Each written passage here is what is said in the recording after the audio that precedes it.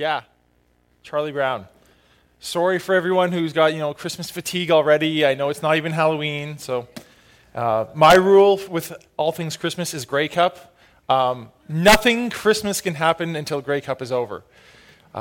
So we're not there yet, so I apologize. But let's just open our copies of Scripture to 1 Thessalonians chapter 2.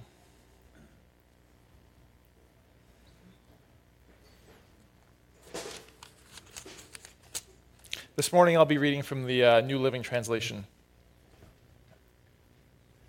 You yourselves know, dear brothers and sisters, that our visit to you was not a failure. You know how badly we had been treated at Philippi just before we came to you, and how much we suffered there. Yet God gave us the courage to declare his good news to you boldly, even though we were surrounded by many who opposed us. You can see that we were not preaching with any deceit or impure purposes or trickery. For we speak as messengers who have been approved by God to be entrusted with the good news. Our purpose is to please God, not people.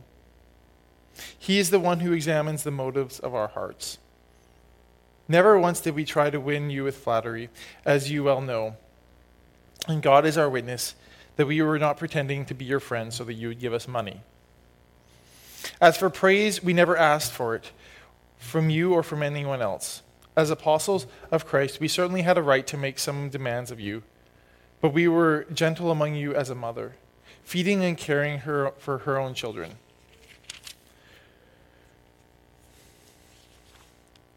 We loved you so much that we gave you not only God's good news, but our own lives too. Don't you remember, dear brothers and sisters, how hard we worked among you? Night and day we toiled to earn a living so that our expenses would not be a burden to anyone there as we preached God's good news among you. You yourselves are our witnesses, and so is God, that we were pure and honest and faultless towards all of you believers. And you know that we treated each of you as a father treats his own children. We pleaded with you, encouraged you, and urged you to live lives in a way that God would consider worthy, for he has called you into his kingdom to share his glory. And we will never stop thanking God that when we preached his message, you didn't think of it as words that we spoke as being our own.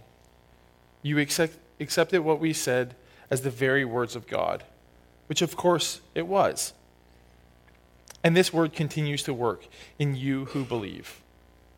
And then, dear brothers and sisters, you suffered persecution from your own countrymen. In this way, you imitate the believers of God's church in Judea, who, because of their belief in Christ Jesus, suffered from their own people, the Jews.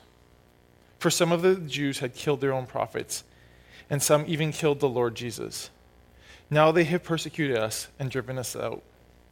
They displease God and oppose everyone by trying to keep us from preaching the good news to the Gentiles, for fear that some might be saved. By doing this, they continue to pile up their sins, but the anger of God has caught up with them at last. Let's pray. Lord God, we come before you and we thank you this morning that we can worship here in this place freely. Lord, we thank you that we live lives that are not marked by the persecution that Paul and the Thessalonians experienced. And we pray that with that gift that we will live out the responsibility that comes associated with it, Lord. Lord, we pray for our brothers and sisters in Christ who have been meeting across this earth for many hours now in great cathedrals and in humble places, in freedom which we share and in terror of authorities and the state. Lord, we pray that your kingdom will be expanded today and that these words will be meaningful to you as we gather as the people called to be your people, Lord. Amen. People deal with trials and hardships in different ways. At one extreme, you have the pushers. You have people who push their frustration and their sorrow further and further under the surface so that they don't have to deal with the issues and can focus on being happy and content, just like this mic stand is apparently. Leaving these issues to fester unresolved and continuing to consume the person's energy, personality, and soul. At the other extreme are the Charlie Browns of this world. People who seem to have so many problems and hold them so close to the surface that it seems like if you bump into them, you're likely to pick up some of this pain and sorrow yourself. Not unlike leaning up against a freshly painted wall. One extreme denies the real presence of pain and sorrow in the world, removing any possibility of redemption and healing, while the other allows the pain to fester and grow, gaining an even greater foothold in the world. Now, admittedly, I lean more towards the latter. Oftentimes, I feel myself being more like a Charlie Brown than I probably should be, wearing my struggles too close to my heart, allowing them all too often to color my decisions and my personal interactions. An example of this is the summer before I moved out here to Langley to study. It was 2009, and as I had done summers before, I found a job working for a trucking company in Winnipeg in order to pay my living expenses and my school expenses. Except this year, it was a little harder to find a job. 2009 was kind of a rough year for the global economy, and the North American economy was quickly grinding to a halt. However, I ended up getting set up with a company which had some work that I was looking for that was very interesting and took me all throughout the eastern half of the continent. And though it was more demanding than jobs I had had in the past, it was fairly lucrative and interesting.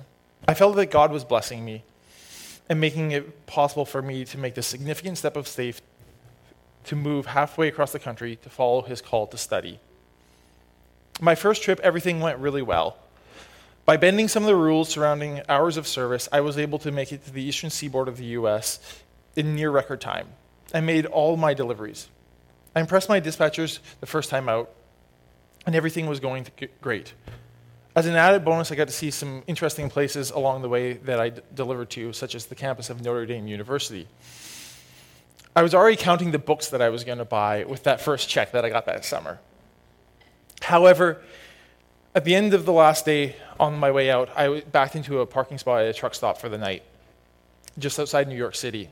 As I was doing this, I bumped into a truck beside me, leaving a small mark on his driver's side mirror. Apparently, this trivial situation was all that I needed to become Charlie Brown. Suddenly, everything was going wrong. I knew the Psalms well enough to know what lament looked like, and I ran with it. So that evening, as I sat in my sleeper, I doubted pretty much everything, including my desire and my call to attend seminary. I was a pretty big Charlie Brown. Maybe you're like me. Maybe you're tempted when the other team scores just to take your ball and go home. But while I may have turned into a Charlie Brown in about 3.2 seconds, as we saw in this last week's sermon that Brad preached, and also the passage that we will explore this week, Paul is no Charlie Brown. But he was also no stoic, removed from pain and sorrow. Within the first 16 verses of chapter 2, Paul celebrates the great thing that God has done in and through his life, and through his beloved church in Thessalonica, while also addressing the persecution that they faced from their countrymen, as well as the persecution that Paul suffered from his own countrymen to the point of death. As early as the first 6 verses of the last chapter, Paul has highlighted the suffering of the Thessalonians as an integral part of his thanksgiving. The Thessalonians received the gospel in spite of the severe suffering that was part of the package deal.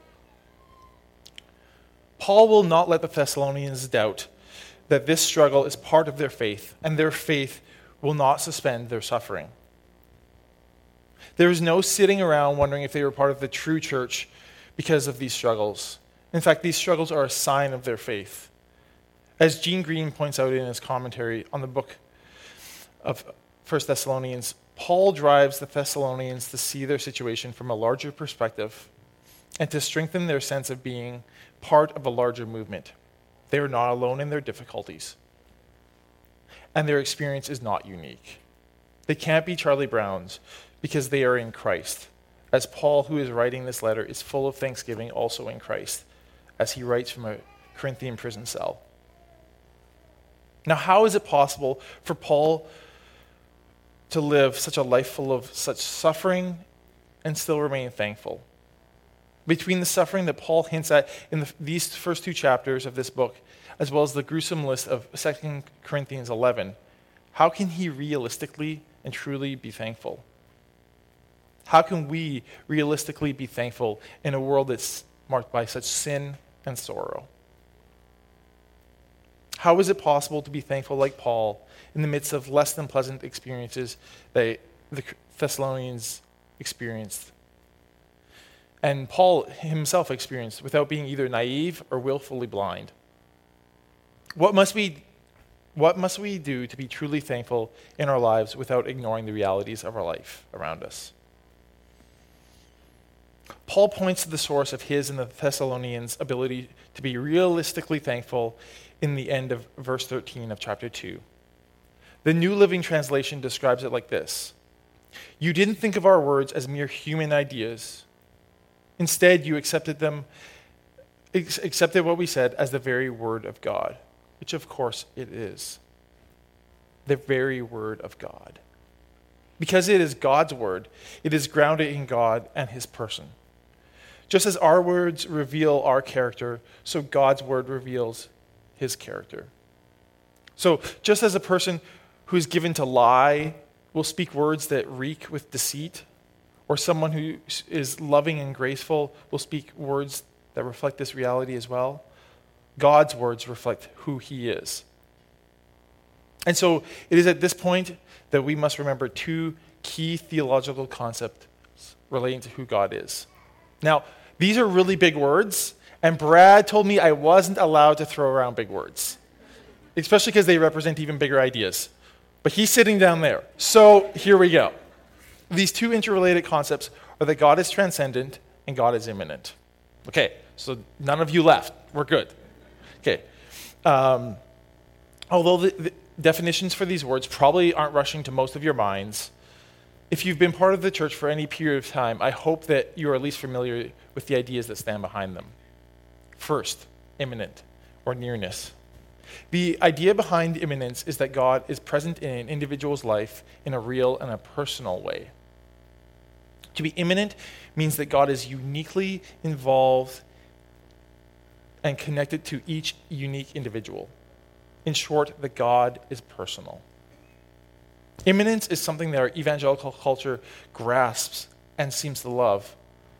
Think of phrases of "my life with God" or "Jesus and me." Imminence at its extreme reduces God to being our buddy. And so our Western culture also understands and embraces imminence in its own secular lens. Think of the emphasis upon personal values, individual rights, and personal customization.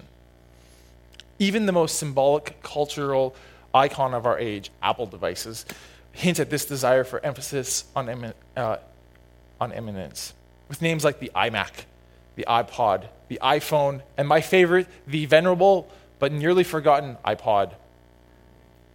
Transcendence, on the other hand, may be a less popular idea within our evangelical culture as well as the broader context. Transcendence represents the idea that God is supreme and stands outside of the limits of space and time, that God is wholly and totally other. Okay, so we got through those two big words. I don't think anyone left, so that's good. With that being said, there's a wonderful illustration of the conflicting theological phrase that represents these two ideas, and that is that God is in all things. Imminence is the concept that God is in all things in an intimate and unique way, while transcendence is the concept that God is in all things. Both of these are critical ideas for the Christian life and for Christian theology. We cannot have one without the other imbalanced. If we exchange one of these realities for another, we end up with an idol which is far from the God who reveals himself in the pages of Scripture. If we overemphasize God's imminence or his nearness, we end up with a God who is the lover of our soul and our best friend, but who is unable to overcome sin in the world or transform history to bring about justice. If we overemphasize God's transcendence, we end up with an overlord who rules from afar, who may be just, but is cold and cruel. When we understand our lives in relationship to a God who is both transcendent and imminent, we are able to contextualize the sorrow and struggle of our lives without diminishing the reality of our experience. It is only by understanding ourselves first and foremost as being in relationship with God, who is both transcendent and imminent, that our lives gain the meaning and context which they deserve. Yes, I said deserve. Because we have been created to be in communion with this God, who is both fully immanent and fully transcendent. If we lack this fellowship and this understanding, our lives lack the very thing that we were created for and the meaning that we so desire. As Brad discussed last week, when we understand ourselves in relationship to God as part of his kingdom and our lives as part of furthering that kingdom, our eyes are drawn up from the minutiae of our lives to his grandeur. We are drawn away from the problems of our daily lives, from the sin and sorrow that creep into our lives, and instead are drawn to the majesty of the sky. As Brad shared, we can look past the troubles of our daily lives and look up into the heavens. Our lives gain meaning not because of our accomplishments, the souls that we have saved, or the kingdoms we have built for ourselves, but because of the work that God is doing in and through our daily experiences. Our experiences gain significance not because they are what we do, but because God is using them to build his kingdom. Because God is transcendent, Paul was able to express true gratitude in the midst of sorrow and hardship. Paul was no Charlie Brown. Being in relation to God, who is all-powerful, meant that Paul could see beyond the misery of his own life to the amazing work that God was doing in his life and throughout the world. Yet God is not simply transcendent, reducing our lives to a meaningless smudge in time, or as if we were a simple cog in the machine of his great kingdom. God is immanent. He personally walked with Paul through his trials and has intimately experienced our struggles, our hardship, and our pain, because he dwells with us, individually and collectively. Without a transcendent God, we fail to be able to move beyond ourselves. And so without a transcendent God, we are unable to experience the community that is available in the common experience of the people of God gathered by the Word of God. True community, the community that we crave, can only exist when it is a community that is grounded in the God who is able to transcend space and time and gather people in him. Without God's transcendence, we become isolated, unable to form true community with our fellow humanity or our Creator. We become like an old hermit, detached from society as a whole, speaking rarely and becoming more than a little peculiar. God's transcendence provides us the ability to form true community through the common experience that we share of the one who is greater than all of us.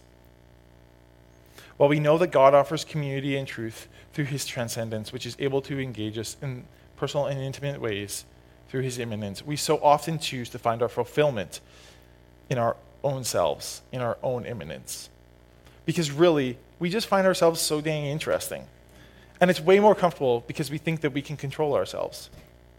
And so it's easy to become trapped in our own immanence, focusing on our own small personal sphere of influence, our problems, our concerns, without the context that comes from the greater understanding of God's grand drama of redemption. I was reminded of this past summer. Our son Alistair was a couple of weeks old, and Carmen and myself, decided to go for a walk at Crescent Beach to take in the sunset. And about halfway through the walk, Alistair immediately had to have some dinner, which meant that we had to find a park bench right away. Now, instinctively, I did what I do whenever I'm in this situation. I reached for my smartphone to catch up on personal emails, personal social media, and personal news, totally overlooking the technicolor landscape that lay before me. And I was perfectly happy to entertain myself with things that were all about me, instead of spending time with the ones that I loved, marveling at God's amazing creation. It was so easy for me to look past the things that reminded me of how vast our God is to things that were all about me and things that I felt I could control, When we focus solely on ourselves, our struggles can easily consume us. When we look past God's immanent nature, we forget that He dwells with us, and our struggles become meaningless suffering. Don't get me wrong. I'm not suggesting that what we need to do in our time of struggle, whether that be in our personal lives, in our church, or in our work life, is to simply focus on God and forget the rest. I'm not suggesting, as the old hymn suggests, that we should just turn our eyes towards Jesus and look upon His wonderful face, and that all the things of the earth will grow strangely dim. No, I'm not saying that at all. When we understand that God is transcendent, that He reaches back into history, forward into the future, and throughout all of the created world, we gain context for our struggles. Our struggles cease to be the end of the world, but they do not become meaningless. Because God has become incarnate. God immanently exists in our experiences. And so our experiences gain meaning, having shared them with this great God that we serve. Paul's struggles in prison, his having to have been snuck out of Thessalonica in a basket, and being mistreated in Philippi are anything but meaningless pain to be overlooked. Instead, they gain even greater significance and meaning in that it is this suffering that furthers the kingdom of God. Paul's troubles had a purpose, and Paul was able to see that. When we turn our eyes towards Jesus, the things of this earth, our pain and our struggles, do not grow dim. Instead, they stand in high relief. But this relief is not against the backdrop of our human personal experience. It is against the truly human life that we were created for. Life, including the trials that the Thessalonian church experienced, as Paul describes in verse 14 through 16, does not mean less, but more when it is lived in relation with the one who is remolding our lives and remolding our broken world into a renewed Eden. When we turn our eyes towards Jesus, the pain and sorrow of our lives do not grow dim.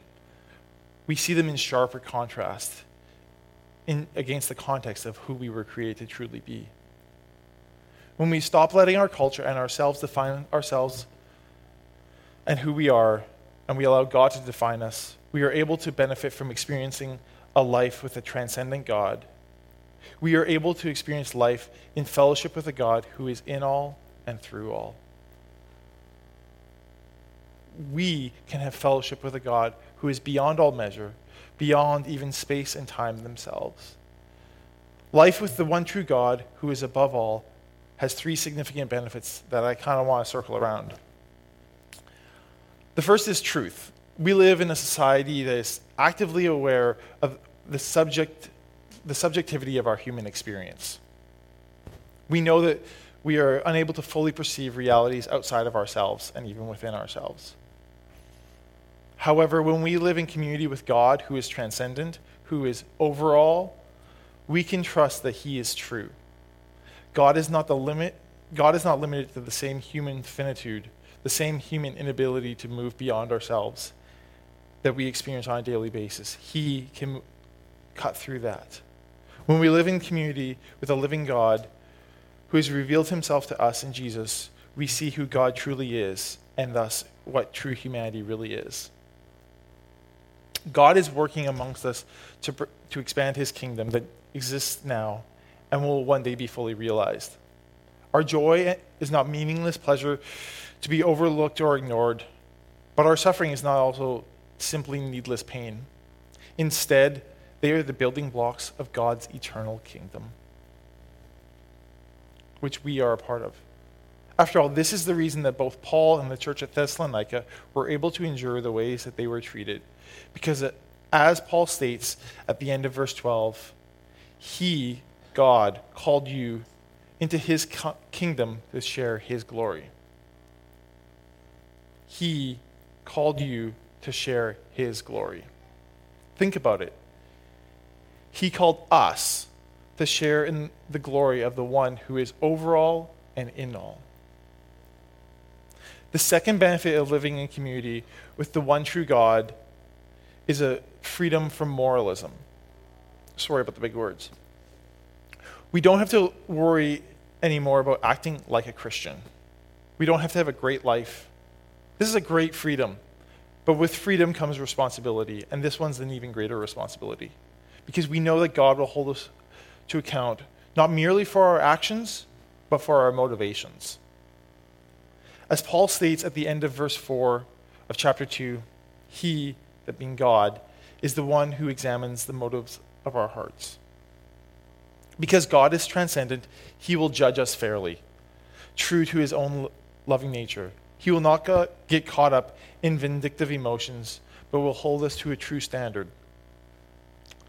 We know that we are set free from acting out religious rites and tasks and are instead invited into a relationship with the one true God, who is truly imminent, who truly knows us better than we know ourselves, and yet loves us with the purest way possible. But there's a flip side to this intimate relationship. Because God is imminent, God knows our motivations. Because God is the judge who can peer into the deepest parts of our lives, even our thought life, God will judge us not so much on what we do and say, but why we do these things. This is the reason why Paul reminds the Thessalonians of verse 12 of chapter 2 that he pleaded with the Thessalonians. He encouraged them and urged them to live lives in a way that God would consider worthy, for he called you to share in his kingdom and his glory. You see, in the kingdom of God, who is in all and over all, actions are not the end all and be all. The ends are not the end all and be all, pardon me. The ends do not justify the means. And it's not where we end up that matters, but the path of faith that we journey on the way to the end that matters.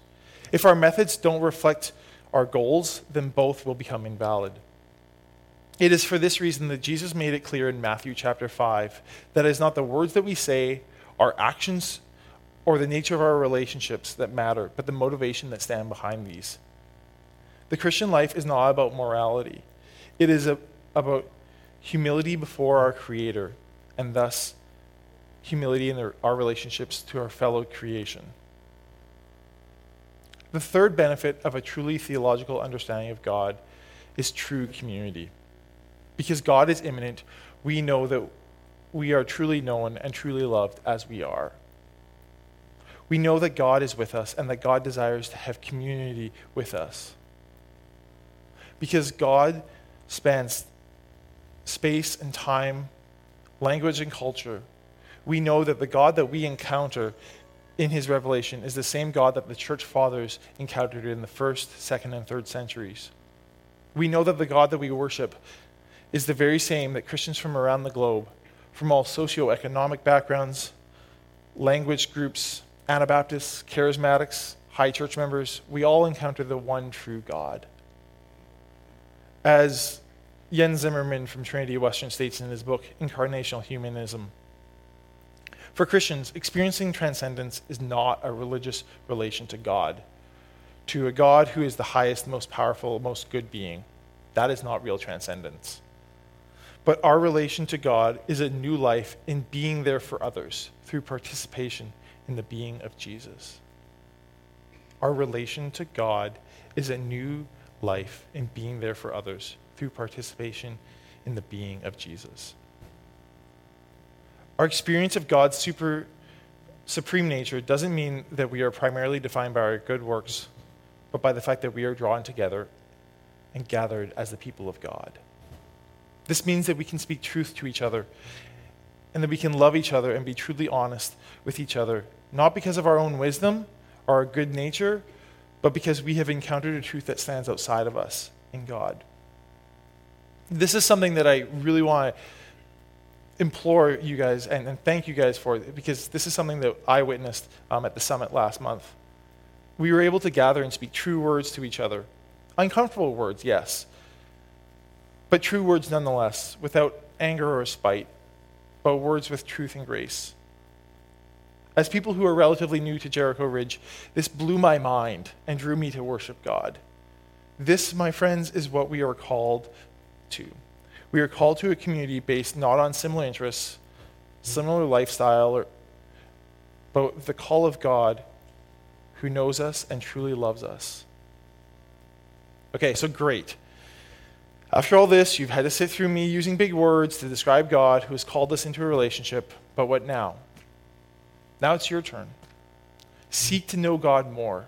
There's so much to be gained. Seek him in prayer. Seek him in Scripture. Seek him through the experience of brothers and sisters in Christ who God has gifted with great minds who went before us. Seeking our Heavenly Father is the only way that our earthly life will have any real meaning. Now, at this point, I'd like to call the band forward because we're going to transition to a time of worship. For those of you who are here in the midst of struggle, you have two options. You can continue to trust yourself, or you can trust the God who knows you and knows the whole world and is bringing about his kingdom.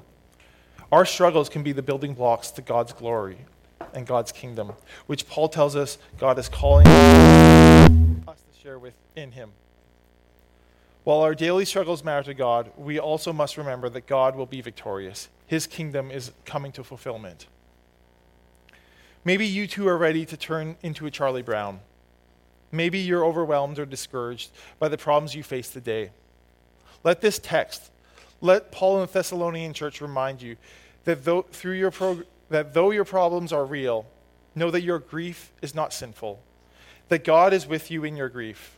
God is not far off. He intimately knows your pain and frustration.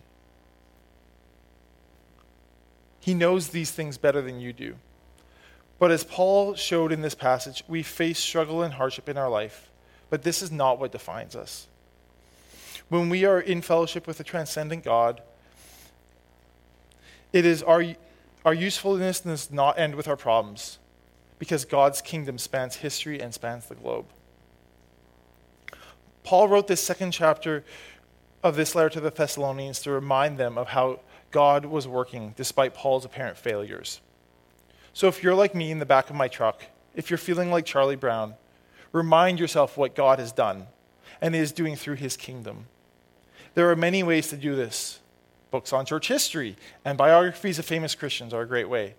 But maybe the simplest way is to hear from those in our own community, those Christians who have faced trouble and sorrow, and God has used them to further his kingdom through their struggles.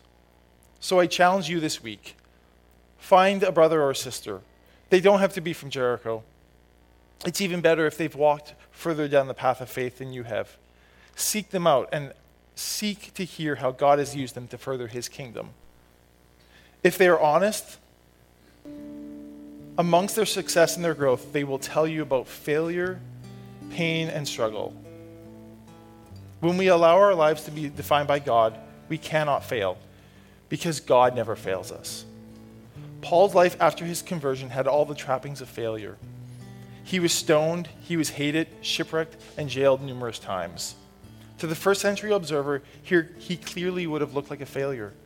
And yet, through his power, God used him to write and preach the word of God, which continues to transform the world. Now, at this time, we're going to move into a time of worship in song and in communion. The elements will be available on either side of the stage when you are ready.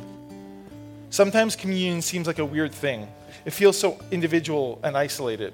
However, the act of communion cannot be solitary. It is not an individual thing, an experience that we can have in the privacy of our own homes, hidden away from the rest of the world. But instead, as its very name suggests, it is a communal experience, a transcendent experience, where we humbly mark ourselves as the community of faith as it has been marked for the past 2,000 years. In every corner of the globe, we gather around the bread and the cup, reminding ourselves that we, just like millions of our fellow believers, are marked with this grace, and that we serve a wonderful God.